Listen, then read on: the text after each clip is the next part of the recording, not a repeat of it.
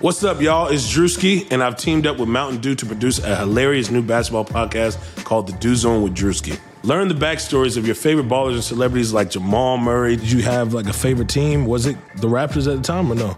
Was the Raptors even started around that time? Come on, bro. I ain't that old, fam.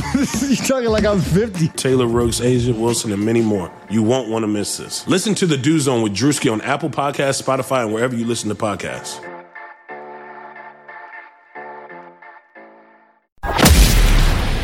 It's Chris-a-mania, brother. That's a great question. Look at you, man, with the powerful questions. Woo!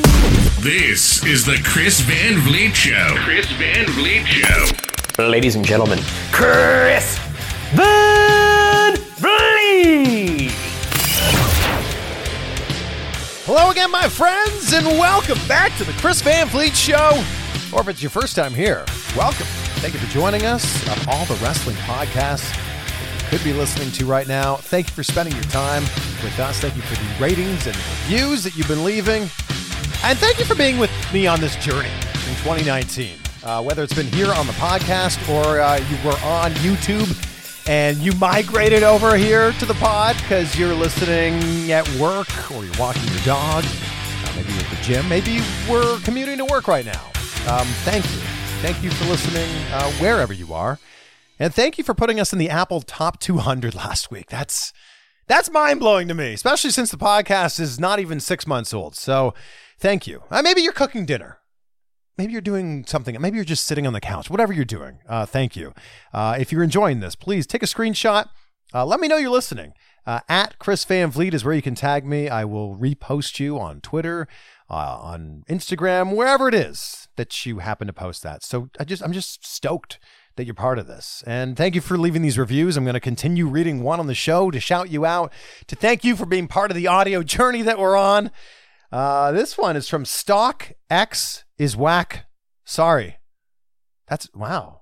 That's an interesting username. Stock X is Whack. Sorry. It's 5-star review. The title is Love, Love, Love. Chris. That's 6 S's at the end of it. Thank you for being you and making these amazing podcasts. I'm always excited when you post a new episode / video. You save me from work every day. And then there's 4 exclamation marks after that. I love exclamation marks, by the way. They're like my favorite thing. I feel like everything I'm saying in life has an exclamation mark on the end of it. So like when I actually like type out, you'll see my captions on Instagram or Twitter have a lot of exclamation marks. So thank you, Stock X is Whack.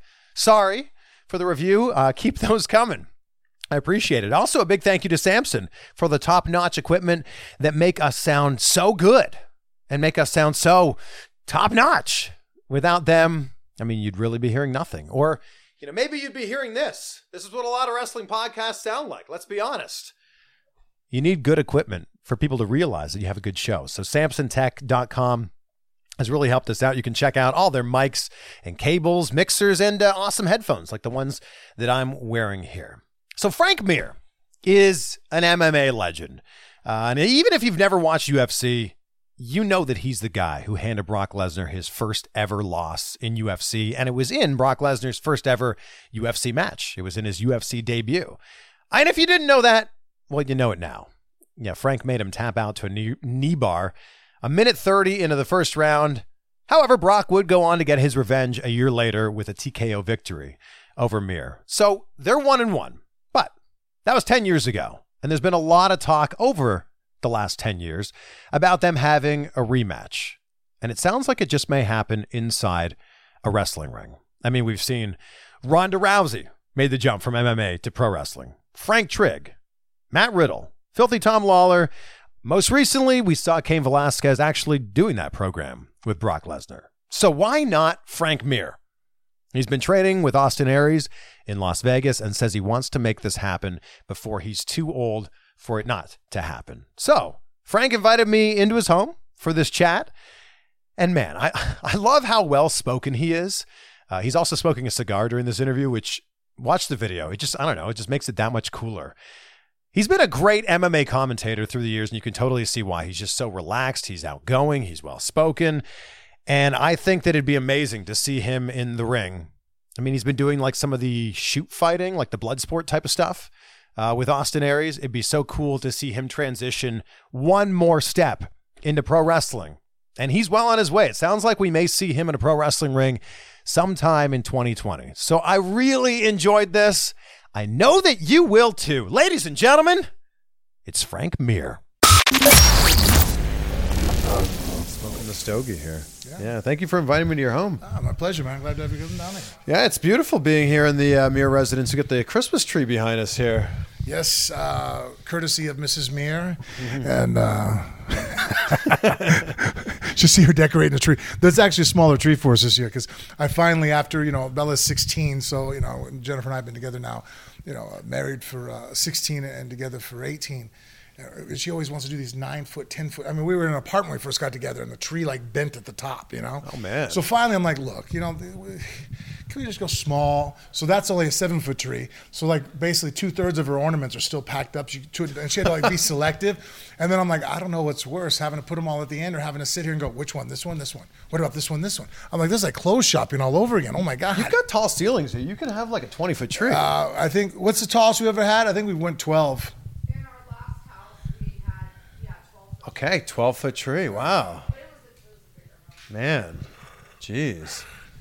I do like, though, we're in Las Vegas. It's fairly warm. We're in the desert, but it still feels like, it can still feel like Christmas. Yeah, it still gets super chilly here. I mean, my pool still, if I don't have the water features on, you'll wake up and you'll hear the water running. It's because it has a freezing sensor. So, I mean, it drops below freezing here. So, man, yeah. So you're training in the gym every day. Yeah.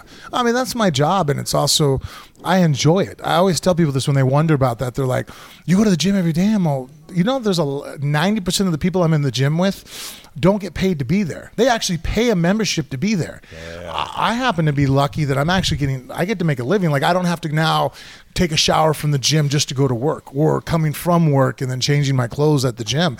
That's more of the norm of what happens. So me training at the gym and training all the time, I'm just blessed that I get to do something I love. Yeah.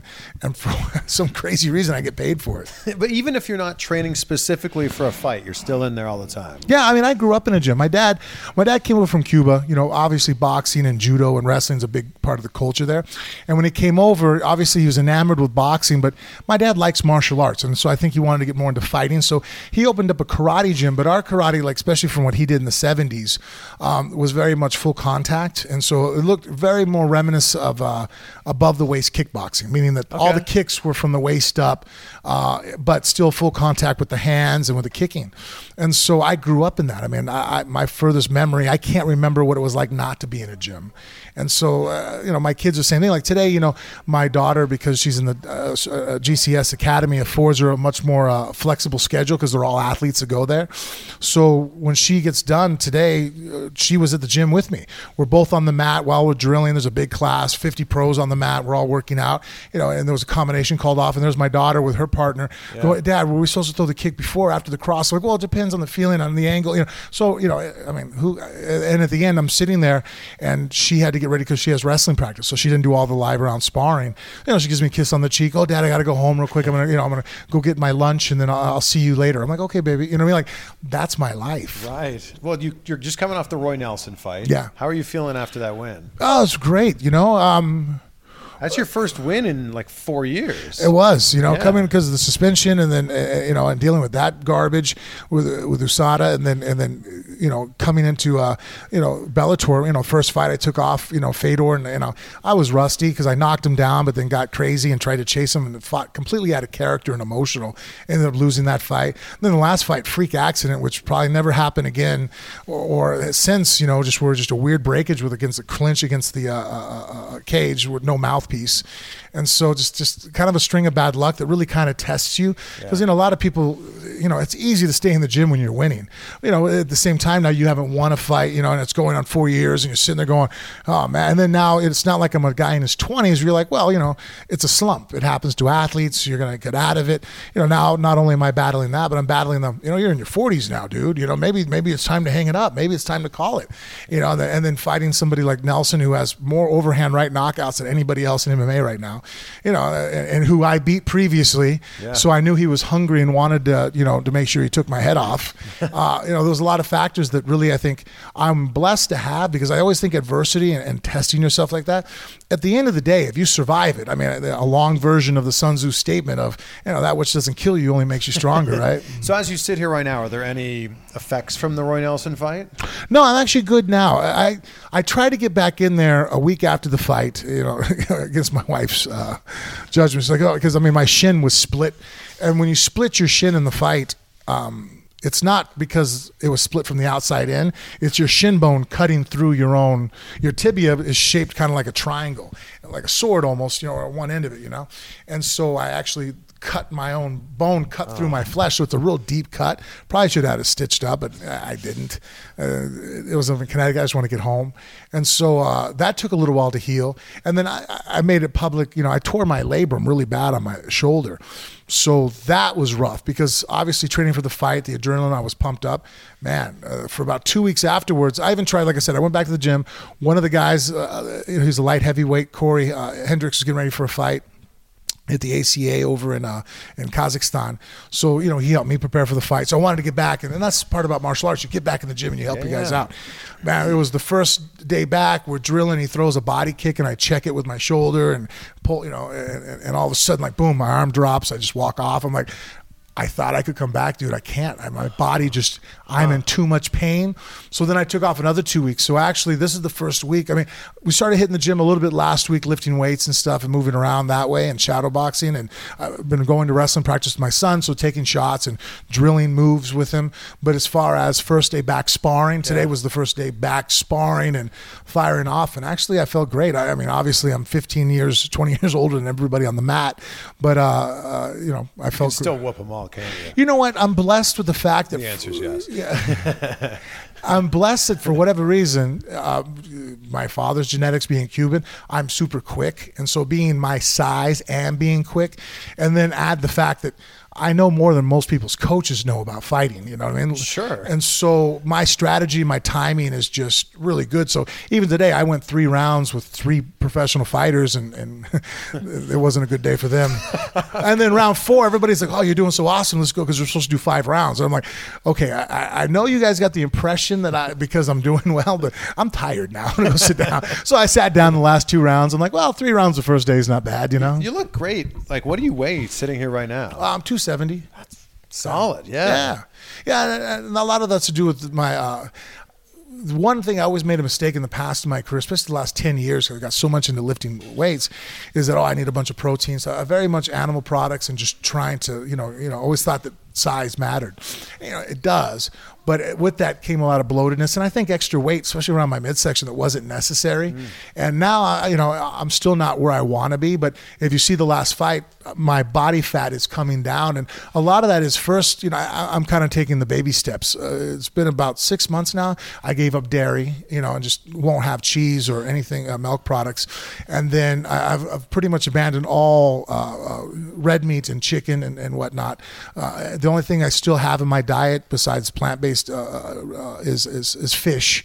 Okay. So I can't give up sushi yet, guys. So you're like a pescatarian. Yeah. So and making steps, and there's full days that I'll eat, as a vegan, and I have no problem hanging out with Austin. We'll go out to restaurants and we eat the same way. And that's why I always tell people when they ask me, like, well, how do you feel? I'm all, honestly, I tried keto. I've tried this. I've ran the gambit with every weighted diet. This lifestyle is the easiest because the food all tastes good. It's easy to eat a vegetarian meal and have it taste good. And then because it's vegetables and it's not calorically dense, I can eat a lot. Yeah. So I walk away from a meal. I can eat like a half a pound or a pound of Brussels sprouts, and it's not bad for you. Right. And, hey, if it's made right with a little vinegar on there and flash fried, the stuff is good, you know? So, and at the end, it's like, well, it's healthy. Well, you mentioned Austin. It's Austin Aries, who was recently on the show and is actually just sitting right here. There he is. Oh, there's Austin Aries, everyone. Greatest man that ever lived. Yeah. How did you guys become friends? Actually, I do a podcast called Phone Booth Fighting. My partner, Richard Hunter, is a vegan. He's been so now for probably 10, 15 years. He's probably the kind of same path I did. Started out went to pescatarian, then he became a vegetarian, where he still had eggs, and then eventually, straight vegan, him and his partner, Jen. And so our podcast runs a gambit. He's extremely left. I'm much more of a moderate. I'm still pro-guns, but I'm pro-choice on, things. So I don't know. I always tell people, where does that put me? I'm okay for guys to carry a gun at their wedding, and as long as they marry another, and they're allowed to marry men, I don't care, which I think just makes us libertarians, because I'm like, dude, I don't think the government should tell you, 2 18-year-olds, what they have to do with their life. As long as you're not hurting somebody else, who cares? But anyways, Sure, yeah. So his book that came out, his press personnel came and contacted us, and because of Richard's connection, that we brought him on. And it was funny because at that point I had a stint for my life where I thought I was eating like a vegan for about 6 months, and just basically I was doing like, it's French fries and it's vegan, right? Yeah. And so, but I always had my suspicions of, we're omnivores, we're bears, we're supposed to have meat, come on. How can you don't see any guys that look like me and pushing weight around or throwing guys through the air. Then here comes Austin, a little spark plug, fucking sits down. I'm like looking at his arms. I'm like, this dude's a real athlete. Like, look at his shoulders, his body stature. So I was like, really? Like, and then I asked the same stupid question he's probably going to get asked about 1,000 more times before they ever bury him. Is that like, well, how do you get all your protein? And so, and he was actually not a dick about it. And answered my question. He goes, surprisingly, he was like, I think because it was coming from a genuine place. Some people ask that question because I think they think they're going to mock your answer. Like someone asks you something like, oh yeah, well, how do you manage this? And it's like, dude, you already have a preconceived notion. You're trying to set me up. Where I was just like, no, honestly, man, like, look at you. You're muscular as shit. Like, well, how are you able to do that? So I think because he saw the genuine interest in me, that he was just like, well, look, I mean, honestly, look, I eat mac and cheese, and I do it this way, and then cashews, and then the lentil, and it's 30 grams. He goes, are you eating 30? I'm like, no, hold on. I mean, so from there it sparked an interest, and we started talking and hanging out. And then I think the next evolution of it is that guys who keep trying to make breaks into pro wrestling and stuff, and there's always been kind of an animosity or a rivalry, I should say, between fighters, professional fighters and MMA or wrestlers, professional wrestling. And I never really understood why, because it'd be like me being mad at Keanu Reeves. Well, you're not a real guy. What are you doing? It's like, well, hold on, man. This is a different platform for entertainment. You're an entertainer too. You're not just walking around beating the hell out of people. You're putting on a pair of shorts. People are paying to show up to be entertained by your ability to fight. There's rules to this. It's still a sport. And then under that guise, I realized, I'm like, well, professional wrestling is the same as making movies. It's a different genre or different medium for the same genre of, it's all martial arts. Yeah. So then we started. I told him I have an interest in trying it out. I've been doing stand-up comedy. Why not? Let me go out there and try. So I went to the gym with him. We went to Future Stars of Wrestling here in Vegas, and the first practice, actually, I interrupted him about halfway through. I was like, dude, I got to apologize. I never had a clue how much there is to this, because it was funny. I realized that I was saying something to him leading up to it that was insulting, and I didn't realize I was being insulting, which Austin, is contrary to belief, is not a constant asshole. He actually let me off the hook with it, because when he was like, well, you're only going to need to learn certain spots, you're only going to have to learn these aspects of my craft. And my answer to that was like, no, I want to learn it all. Yeah. Being genuine, being like, well, no, I don't want to take shortcuts because I already established a name. Yeah. Let me learn everything. That's what I meant by it. But then I could realize that I'll never learn everything there is about what he's learned in 20 years. Just like if Austin were to tell me, hey, man, I want to learn everything you know in the next 6 months. Yeah. It would be an insult to be like, really? I've been doing this since I was 4 years old. You think that in 6 months you're going to know everything I know? Impossible. But he realized I was just being humble and not being a dick. Well, I'm glad, because a lot of people could have taken it that way. So that's when I told him, I said, dude, I'm sorry. I apologize. You're right. There is no way I'm going to learn even a quarter of everything there's to learn about this craft. Were you always a pro wrestling fan? I was a fan back in the 80s when my dad, obviously during that, Macho Man and Hulk Hogan and whatnot. And then still when, Stone Cold Steve Austin came on the scene, and the, NWO, almost all my friends, everybody was super interested. But then once I turned professional in fighting, honestly, it was a divergence. Sure. You only have so much time in the day, and I was spending my time watching videos on Pride and UFC, and I wasn't paying attention to the pro wrestling scene at all. Well, you kind of had like disparaging things to say about pro wrestling when you first fought Brock, right? And Obviously, your opinion must have shifted a little bit, at least, since then. You know what? My opinion of Brock changed in the sense of I still want to stomp his ass. You want to kill him, don't you? Yeah. Yeah, I don't want him to be the first octagon-related death anymore. Paraplegic, maybe? No. You want him to be the first squared circle death now. Yeah, we'll see. Yeah. So no, obviously, look, honestly, he has kids and a wife. I hope that he can breathe the next day after I fight. I just wanted him to struggle a little bit to do so. Just maybe he just can't chew a steak for a month would be nice. And so, but as far as his ability to react and sell in there, blows my mind because I see how pro wrestling ring. Right, because I see how hard it is for me all the time. I mean, there was one time Austin was doing a splash down and I'm supposed to lay and he's showing me how to take it. Then he goes and then I do my interpretation of a sell on it, and he just starts laughing at me. I'm like, dude, what's wrong? He goes, until you get somewhat better, I'm just gonna keep laughing at you. That was horrible. Because my whole life I've been taught not to show pain, not to show discomfort. Even in the fight with Roy Nelson, one of his left hooks inadvertently just kind of got thumbed in the eye. And so my vision in my right eye completely went out. Like, you jam someone hard enough and it's just a blur. Sure. Well, if I start blinking and touching my face, then he knows. Yeah. So I have to sit there and I'm looking at him and I'm moving my head and I can't see for shit. I can see with my left eye, so I have no depth perception. I'm sitting there going, okay, it's going to come back. It's going to come back. And then all of a sudden, pump a jab a little bit. I'm like, okay, let me walk away from my blind side. And then boom, my vision came back in. I couldn't tell anybody and show, even if, his guys will go to complain to the ref or something like that. I'm like, dude, you're showing your hands. Yeah. You can't suck it up, And so, so that reversal of having to portray emotion and tell a story with my expression, that's difficult. It's hard. So you've worked a couple blood sport matches, Yep. which is like the work shoot matches. Do you have intentions to work an actual pro wrestling match? Yeah, I just think that right now those opportunities came for me. Working at the Bloodsport and then the event they had here, the Future Stars of Wrestling event that Austin will actually be on next weekend. Those are easy transitions because it's just, it's grappling. So that I do every day. I roll with guys all the time where it's like, all right, I can roll with a person who weighs 120 pounds. And if I feel what you're doing, I can go with the throws and maneuvers and I know how to be a good partner and work. And so that wasn't hard.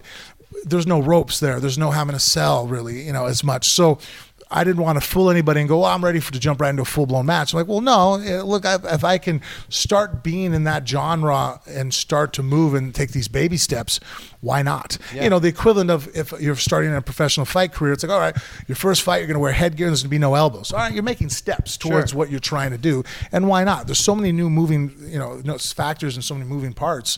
The more you can eliminate certain aspects of it to focus on and then increase and add to your plate as you get better. And focus on your strengths, which you have, many of them from the career that you've had. So where are you at right now with your pro wrestling training? I still count out loud when I'm running the ropes. So 1, 2, 3. Yeah, twist. No, there's still a lot of thinking, and so But you can bump. Yeah, okay. Actually taking bumps was probably one of the easier aspects for me because it's just tumbling. Sitting like, oh, okay, this part's cool. Yeah. Honestly, probably if I had a report card, taking bumps or falling, I'm athletic, I could do a cartwheel, Sure. That part is an easy transition. It's the selling that's the hard part for me, and knowing how to, and also too, how to feel another guy. I'm not used to you cooperating with me, or in turn, I'm not used to giving up parts of my body. Right. If someone starts to reach for my arm, my intention is not to go ahead and give you my arm. Yeah. My intention is, oh, you want my arm? That's one of the first things I teach people mostly in fighting is like, hey, if you feel somebody wants something, even if you don't know what they're doing, don't give it to them. Yeah. If I feel you going for my leg, I don't know. I might not know what leg lock you're going for, but let me just remove my leg from the equation. Yeah. If you pull something, I'm going to push back. And that's just kind of like a real dumbed down version of until you can catch up, like fake it till you make it. Yeah. Like if I'm pulling your arm, don't let me have it. And now it's like, no, now it's the opposite. Now you're going to want to go ahead and position and move in a certain way that you're able to flow with another human being. Well, we just saw Cain Velasquez in there. I feel like the door is wide open if you do want to make this happen. No, and I do. Well, here's my thought process on it. obviously I could just jump in there and cash in on a couple times and show up, and I hope that Cain's not doing that. Well, I guess I don't care what Cain's doing, but I kind of did the same thing when I do stand-up comedy. There's a novelty of what's his name from 2.5 Men, the actor. Oh yeah, Charlie Sheen. Charlie Sheen. Yeah. All right, there's the Charlie Sheen factor.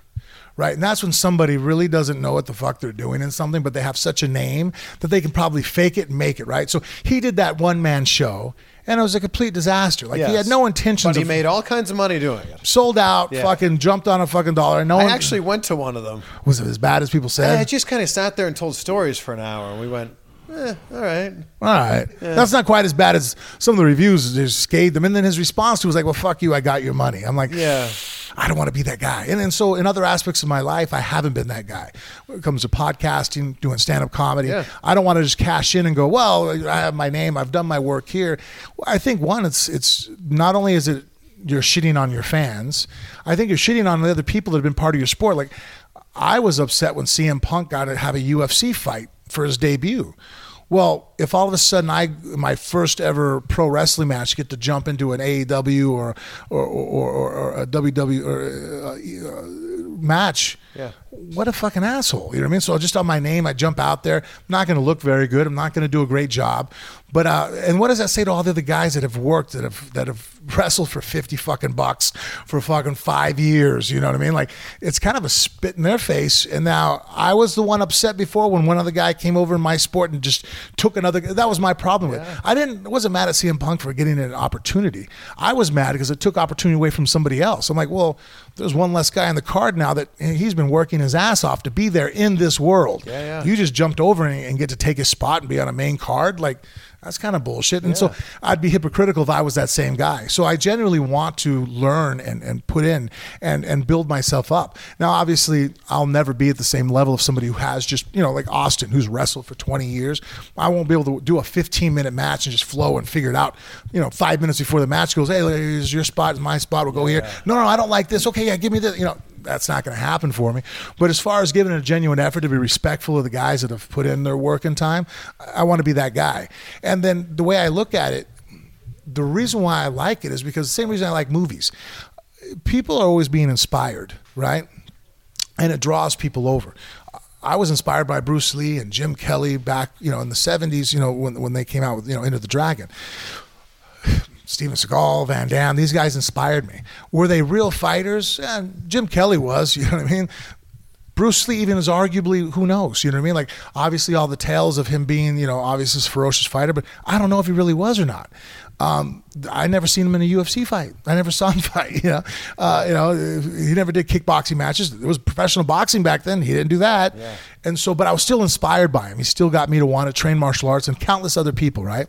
So I think that that's one thing that I can bring into the pro, into the ring, is that I can show people martial arts still working. And I think that's something that's kind of, when I watch wrestling matches, that's probably why even I, look, sometimes I look at guys, I'm like, hey man, that's awesome. You can do some flips and jump around, but everything you're doing is completely unrealistic. It would never work. But I remember watching wrestling matches in the 80s and going, oh, well, that would hurt. Oh, that would hurt. That would tear your arm off. Like, there was a certain sense of realism that I think they've completely divulged from.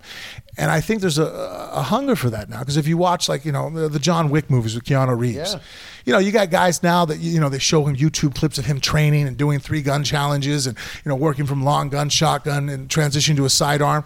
So now people go, oh, obviously that's a person under perfect conditions, not messing up. That'd be like a guy shooting 30 3-pointers in a row. It's possible. Not probable in real life, probably, but it's still possible. He's not standing out in the parking lot kicking it and all of a sudden it flies 500 yards and goes. It's like, okay, that could never happen. So I think that bringing that realism back into the pro wrestling world with my legitimate background in MMA is really honestly the way to go. I mean, that's I find it humorous, but I mean, hell, you have guys in sport now that, like, their penis is a weapon. Guys can grab it and they're getting thrown around. It's comical, it's funny. but I think that it doesn't inspire kids to want to learn martial arts. And, if wrestling was a real martial arts at one time, and then the entertainment aspect of it, I think just added more people to have flair and be interested in it. There's a real dividing line, though, between wrestling and pro wrestling. Like, pro wrestling it's entertainment, Yeah, but it can if still Joey be based Ryan in wants reality. to flip people with his dick and people cheer for it, then, that's a thing. Yeah, but it's the same thing as watching a movie. I find watching movies that are realistic when I see guys clearing a house and I go, oh, look, that's actually based on reality. Right. When I see other movies, I'm just not interested. When I watch the guy with the six gun that never runs out of bullets and he just stands there and everybody falls down and he can walk. Even sometimes, I watch, I'm like, wow, the bad guys never seem to hit him. You know what I mean? Like, that bothers me. Well, maybe Joey Ryan has a magical, package. You don't know till you try. I don't know. Maybe he could legit flip you. I don't know. Probably not. But I think that is just no discredit to anybody else, but I think that is just a symptom of the fact that everybody wants to show how athletic they are, how much entertaining they can be. And I think that, this is still a combat art, right? It's still based on the fact of combat. And I think bringing back a certain element of realism to it, it can still be entertaining because there's still a story being told. There's still a narrative, just like a movie. I don't think that the narrative has to be that I can flip better than you or I'm more athletic and I can do this. I think there can be a narrative that's great for, hey, puts more pressure on the writers, but then just, hey, step up your game. Make the writing entertaining and make the moves legitimate. Ken Shamrock just took a dick flip recently. Did he really? Yeah. Yeah. Did you know that? Yeah. I did. Yeah. Yeah, so. What's the last thing Ken Shamrock did again? Took a dick flip. Yeah. Before that. Yeah. I'm just saying. He's in your world. If we look ahead into 2020, Frank, does this mean that if you don't want to jump right into AEW, don't want to jump right into WWE, does this mean we'll see you working some indie matches? Yeah, I think that's actually the area right now just because... Yeah, talk to Austin Aries is your manager. Yes, and so I think working that well. Also too, I keep talking to Austin about tag teams. I think is easy. Also too, a method in because already it kind of sucks because I've gotten to watch a couple of Austin's matches from the outside. But I think being in there and being with somebody who's a veteran, knowing what they're doing. I wish we can take him in MMA and me do that. We're like, hey, we're going to have a 2-on-1 fight. I'm going to do 80% of the work. You just jump in here, and you're going to be in here and get to learn, what an advantage to take over. Sure, but yeah. MMA doesn't really afford that. There's certain parts of Russia we can do it, but but for the most part, but in our world or in the pro wrestling world, I can jump in there and watch and see how things are being done and take these intermediate steps so that I can build up a legitimate repertoire. Everyone's clamoring for that third match in the Brock, trilogy. Are you saying that this might happen in a pro wrestling ring instead of in an MMA forum? Well, right now he's retired MMA, so I don't know if I'm going to be able to get that. But we know how retirements in MMA often work, though. Yeah, true. I'm hoping. Look, I think that it only makes sense the two of us fight again. I made him tap the first time. He finished me with strikes the second time. Both the fights I think were exciting to people to watch. Yeah. So... I don't think he wants. I'm sure it bothers him every time people talk about me. I made him tap. I made him scream "uncle." He sat there and slapped my leg, asking the referee to save him from disfigurement. He has to sleep with that. You know what I mean? And same thing. Hey, he kicked my ass in one of the fights. I got up, didn't know where I was. He gave me a good ass whooping. Why wouldn't he want to go there and finish it off? One last time. I do. As you were heading into that first fight with Brock, were you like, I'm just going to destroy this guy? No, contrary. Really? Honestly, it upset me a little bit because I looked at him watching film and whatnot and getting prepared. I knew who he was from wrestling at Minnesota. So I looked at him as, I'm fighting a guy who was a national champion wrestler. Yeah. That, he lost his junior year to Stephen Neal, who to me was one of the greatest heavyweights of all time. This guy, his junior year, Stephen was a senior. Stephen Neal was already a national champ from his junior year. I think the runner-up his sophomore year. So, he's up there with pedigree that's extremely high. Neal went on to go ahead and in 1999 was the world champion. Dan Hodge recipient, and then the only reason why he didn't continue on wrestling is because he went to the Patriots and got a couple Super Bowl rings throwing guys around there. So I looked at Lesnar as a very legitimate threat because of his wrestling background. Big, strong, athletic guy that knows how to wrestle and is going to always be a good position, right? And then I was backstage getting ready for the fight, the week of doing PR and stuff, and one of the other fighters on the card, and the story would be better if I could remember who it was, but I just was so like in shock that after what he said to me, he goes, I just remember the kid kind of grabbed me on the back of the shoulder and goes, hey man, you got to do this. It's, it's MMA versus pro wrestling. We can't look at it. And I looked around, I'm like, oh, you think he's a pro wrestler? Please tell me no one else thinks this guy's just a pro wrestler. Like, the dude's a national champion wrestler. Like, legitimately, like, I'm like, oh, what? So then that actually put a lot of pressure on me because I'm sitting there going, people are going to think that he's just a pro wrestler? Like, no. Yeah. Give me anybody else. Most of the other pro wrestlers don't have a background in combat. I think that's why the wrestling looks the way it looks. They don't really know what an armbar is or really legitimately know how to hit a double on a guy who doesn't want to go down. And so, there's some guys that look at it, I see him throw a punch, I'm like, I guarantee that dude's never even been in a real fight in his life. Oh, God. And here you have a guy in Lesnar who legitimately was a fighter. The guy, he didn't become the champ because he sucked, and so that was upsetting. And so I was really focused to take him out. But Brock's got to know he's going into this fight with you, and you're like a legit killer. Like, he's got to see the tape. I remember watching live when you broke Tim Sylvia's arm. I want to ask you about that. When you slapped on that arm bar, were you like, I'm going to break his arm? No, actually, I was holding on because I locked up the arm bar and he actually slipped his elbow out. But I wanted to transition to a triangle, which was to get to my head to the other side. So when he went to lift me up, I just bridged to make myself very heavy as a kind of a lever. Yeah. I always tell people it's like if you lift up a stick from the end and it's long, it's going to be heavy. Yeah. If the stick you put the center of gravity of the stick underneath the weight of the stick, well, now you can lift it up with a little bit more ease. Like holding a baseball bat, holding it up vertically, now it's about balance. But if the bat were to swing out, well, now the bat's going to have some weight to it because of the leverage. So when someone goes to pick you up, you want to be as long as possible to make it to where now it's difficult for them to slam you. So that's all I was doing was just kind of leveraging my body out so that way he would have to fall back down. And when he fell down, that forward pressure would basically throw him into a triangle. So it's a move I had done in practice many a time, especially in jiu-jitsu. So as I'm doing that, all of a sudden, his arm just gives loose. Yeah. I just feel pop, pop, pop, and it opens. So I'm like, oh, I don't know what I have, but I have something, and it's being destroyed, so let me keep driving my hips forward. So I just kept driving forward until Herb Dean came in and told me to stop the fight. So when I rolled off, I was like, oh, the fight's over with. And then his mannerism afterwards kind of threw me because, my coach and I were looking at him like, he goes, did you break his arm? I'm like, maybe his elbow just dislocated. I'm like, dude, something popped. Something opened up. So like, oh, we're going to restart the fight. I'm like, cool, just start me back in the arm bar. Yeah, he wanted to keep fighting. Yeah, but the way I looked at it, I was like, hey, I had your arm. Give me back your arm. And we could get starting. So that was kind of the disagreement we had. I was like, well, put me back in the same position. Yeah. You know what I mean? Like, you give me your arm and we can start all over. Yeah. So then they're like, well, we'd have to start you neutral. And so then my coach is freaking out, but I'm like, you even see me kind of like, hey man, we'll do it again. We'll do it now. All right. So I started wrapping my glove up like, all right, start the fight again. Because in my mind, I was just going to throw a head kick right at his arm. Because, when he goes to block it, I'm like, we'll find out real quick if it's broken. Which thankfully, Herb, the doctor came in, I think it was Goodman, stopped the fight. Because could you imagine I'd have thrown a full blast kick at his arm and it wasn't attached, it might have been bad for our sport. What about the other broken arm, Nogueira? Yeah, that one I feel bad about, and I knew that was going to happen just because, an American versus Brazilian jiu-jitsu is, even though it was a Japanese art, was really modified to its current state in Brazil, and when I had him in the Kimura, I remember once I had it slipped to a certain angle, I'm like, okay, it's done. I have you.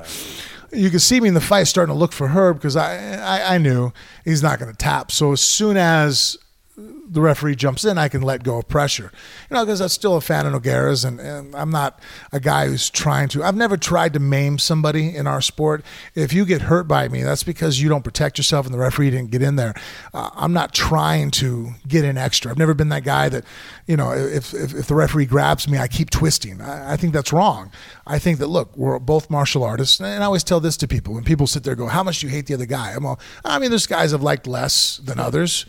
But for the most part, if all of a sudden in the middle of my fight, let's say the power goes out and they say, I'm sorry, Dana comes out, hey, look, fight's postponed, we'll come back in the next week, everybody go next door to the bar, drinks are on us. and I'm sitting at the bar having a beer. Who do you think I have most in common with? Who do you think would probably be the guy that I'd be sharing a beer with? The guy in the front row who's screaming obscenities and has no clue, staring him up. What the hell's going on in a fight? Who hasn't been in a fight since he got beat up in 5th grade? Probably not.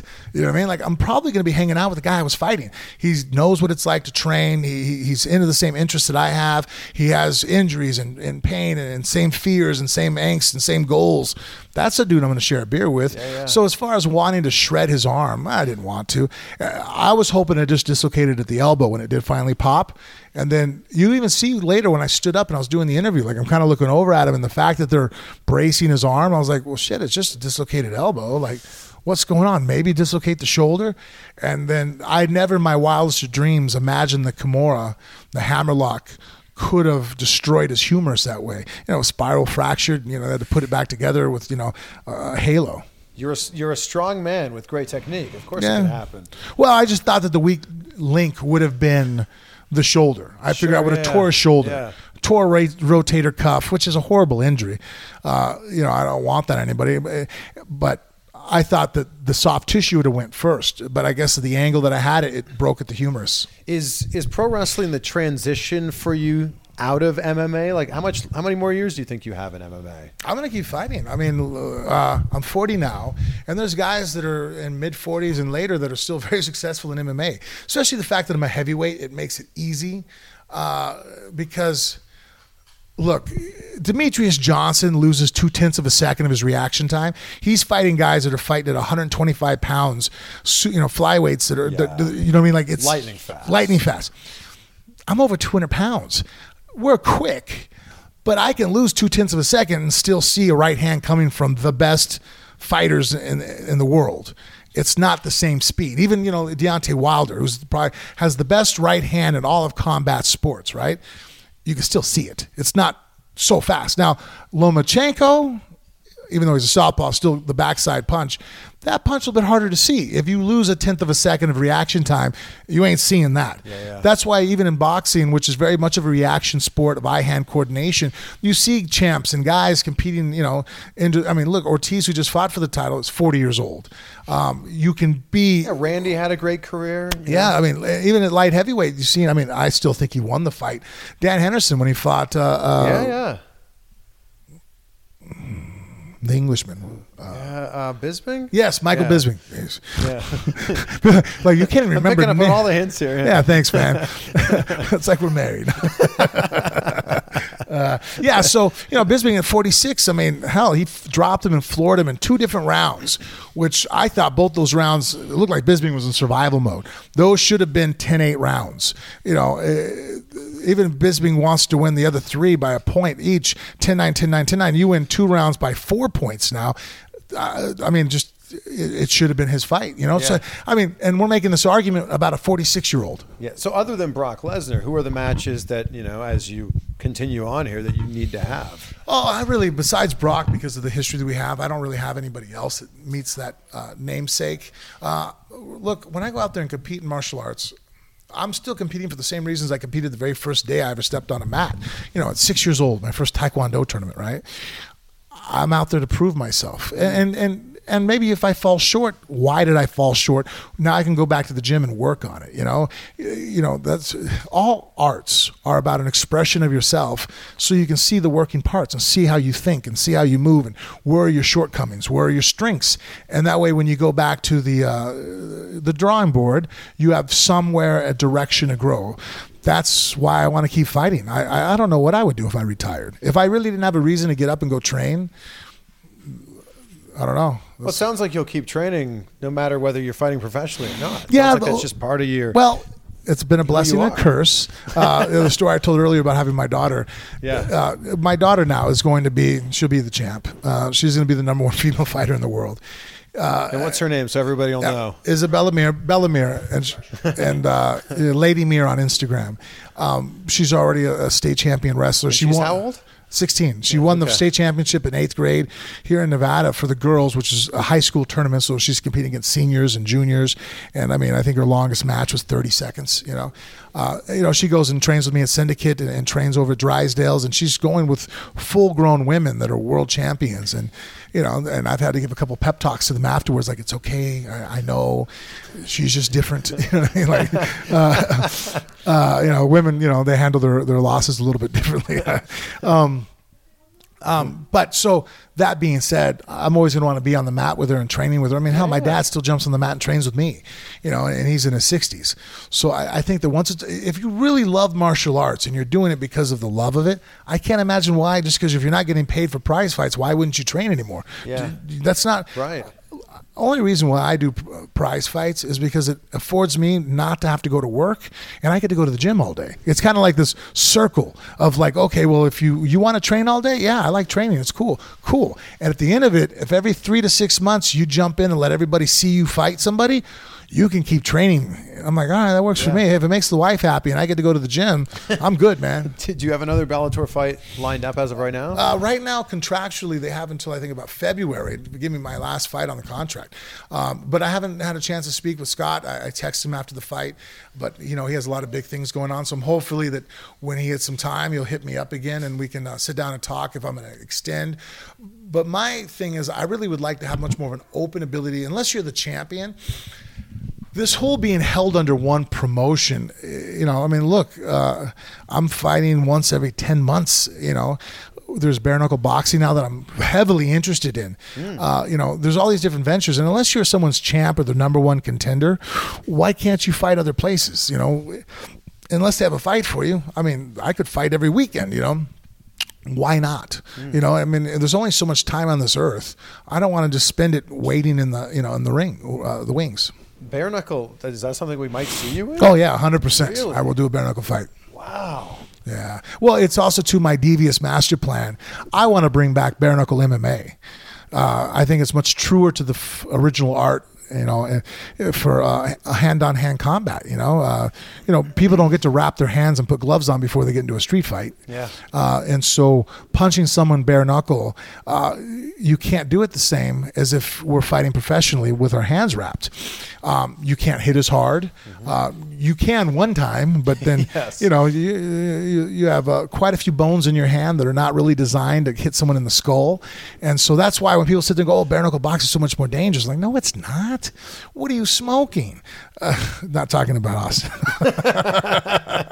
Or this cigar that I've been interrupting. I'm sorry. Yeah, that's okay. You've barely been able to smoke it at all. We'll get to it. Yeah, thank you. JP grabbed them up from Cuba. There you go. There you go. So anyways, my hand being wrapped and reinforced with tape and gauze and putting a glove over it, there's a misconception. People go, "Oh, that makes it safe." I'm like, no, it doesn't. You know why we do that? Because there's more knockouts now, because people can hit harder. It protects the hand. It doesn't protect the head. I would fight anybody in the world in a stand-up fight. I mean, even Francis Ngannou, Deontay Wilder, they want to hit me bare knuckle, I'll take it. Let's go. Yeah, wow. Because you're not going to be able to. I guess the easiest way to explain this to people at home is if I said, "Hey, you see the cinder block wall in your backyard? Go ahead and blast it bare knuckle." Most people are going to I'm not going to hit that. I'm like, cool. But if you let me wrap your hand, if I had, Stitch, Jacob Durant back here, we can wrap your hand and put a glove over it, you'll hit it. Yeah. I mean, it might jack up your, and that's an extreme version of it, but you'll punch the bag hard because your hands are reinforced. They're wrapped up and gloved. You go bare knuckle on it, you can't. Your wrist folds over, you break bones in your hand. You can't generate the same amount of power. Now it's more realistic to what a real fight would be. It's like, well, you can kind of go medium power to the head. You better place your shots very well because you're going to bust your hand up. And, even the bare knuckle we have now, it's not true bare knuckle. They're allowing them to reinforce the back of their hands and their wrist. I wish it would just go back to the true art of it. But there is no material on from the elbow down, naked. Wow. Well, okay, so we're going to see you in bare knuckle, and it sounds like we're going to see you in pro wrestling. And really, it's the best time for you to be getting into pro wrestling with the success of Ronda Rousey, Cain Velasquez get back into this, Matt Riddle, Tom Lawler. There's all this, it's perfect for you to get in there too. Yeah, I think so. I mean, and then bringing, like I said, I think that I think it's a necessity now because look. Oh, okay. Shh. Hey. Sorry, my attack dogs, my Yeah, killers. you can hear their attack dogs. Yeah. What was I thinking? It's the perfect time to get into pro wrestling with, Well, the fans are so groundwork's much been laid there. And I think that it's a necessity because look, 20 years ago, a guy could put someone in an arm bar and he can, harvest the energy of the crowd to fight through it. I think now most of the fans know that, oh, that's bullshit. You're in an arm bar, you got to defend it. There is no muscling out of this. There is no, because 20 years ago it was Shamrock, Severn, and Tank Abbott, I guess. Yeah. Were I guess they were the three that were in pro wrestling. Yep, they moved over to Abbott. I think then Abbott became what with the WCW, and then he was in the contract problem. And he was in 3 Count. Remember? The boy band with Shane Helms and Evan Courageous. Did he really? Yes. Yeah, you'll have to. I'll show you after this. It's great. Okay, I'm going to be embarrassed because it's funny. I watched a fight with Abbott, and he had a fight with Ferroso. Their rematch was in a backyard with a bunch of guys just drinking beer and smoking cigarettes. And I fought Tank Abbott. So I'm watching this fight, and it was just hurt my feelings. It was sad. When you sit there and you see somebody that you're like, oh, man, that dude was really, it's hard for me to tell my kids, like, hey, I fought this guy. This guy was dangerous, scary dude. He put people in comas. And then now we're watching him move around, like, oh, please stop. Someone turn the camera off. Did he not have a buddy there? Wow. Yeah, it was bad. Well, as we wrap this up, once again, thank you so much for inviting me into your home. This has been a great chat. Yeah, thanks, man. What advice do you have for someone who's watching this video and wants to break into MMA? Obviously, just life, martial arts, everything's not a sprint. If you sit there and start setting goals like I want to be here in a year and I want to be here. Look, long-term goals are great, but they don't override short-term goals. Sit there going, hey, look, I want to join a gym and I'm going to allot that with my work schedule and my social life with my significant other. I'm going to have 2 hours a day to dictate to training, 5 days a week. That's the first steps that people, really you have to make. Can you set yourself up for success? Like, well, I'm going to be a fighter. I'm like, okay, well, how are you going to get there? Everybody wants to be at the top of the mountain. I'm like, cool. So what trail are you going to take? Which direction are you going to go? Right. Do you have the right shoes? Do you have the right gear? Do you have the right, the map? Do you know where you're going? Do you have the right people to assist you along the way? So I think just sitting back and being logical about how you're going to get through the next 6 months. All right, you want to be a fighter? That's great. What are you doing for the next 6 months? Yeah. What is your training going to look like? What gyms? What money do you have to pay for training? And then on top of that, the next level is once you're in there and you are moving around, you only have one body. I really wish that I would have, especially the mixed martial arts world. Everybody's about taping it up and drop a couple Advil and just forget about it. Just muscle, nut up. Jesus, I hate that expression. Rub some dirt on it. Bullshit mentality. And man, I'm paying for it a heavy price now.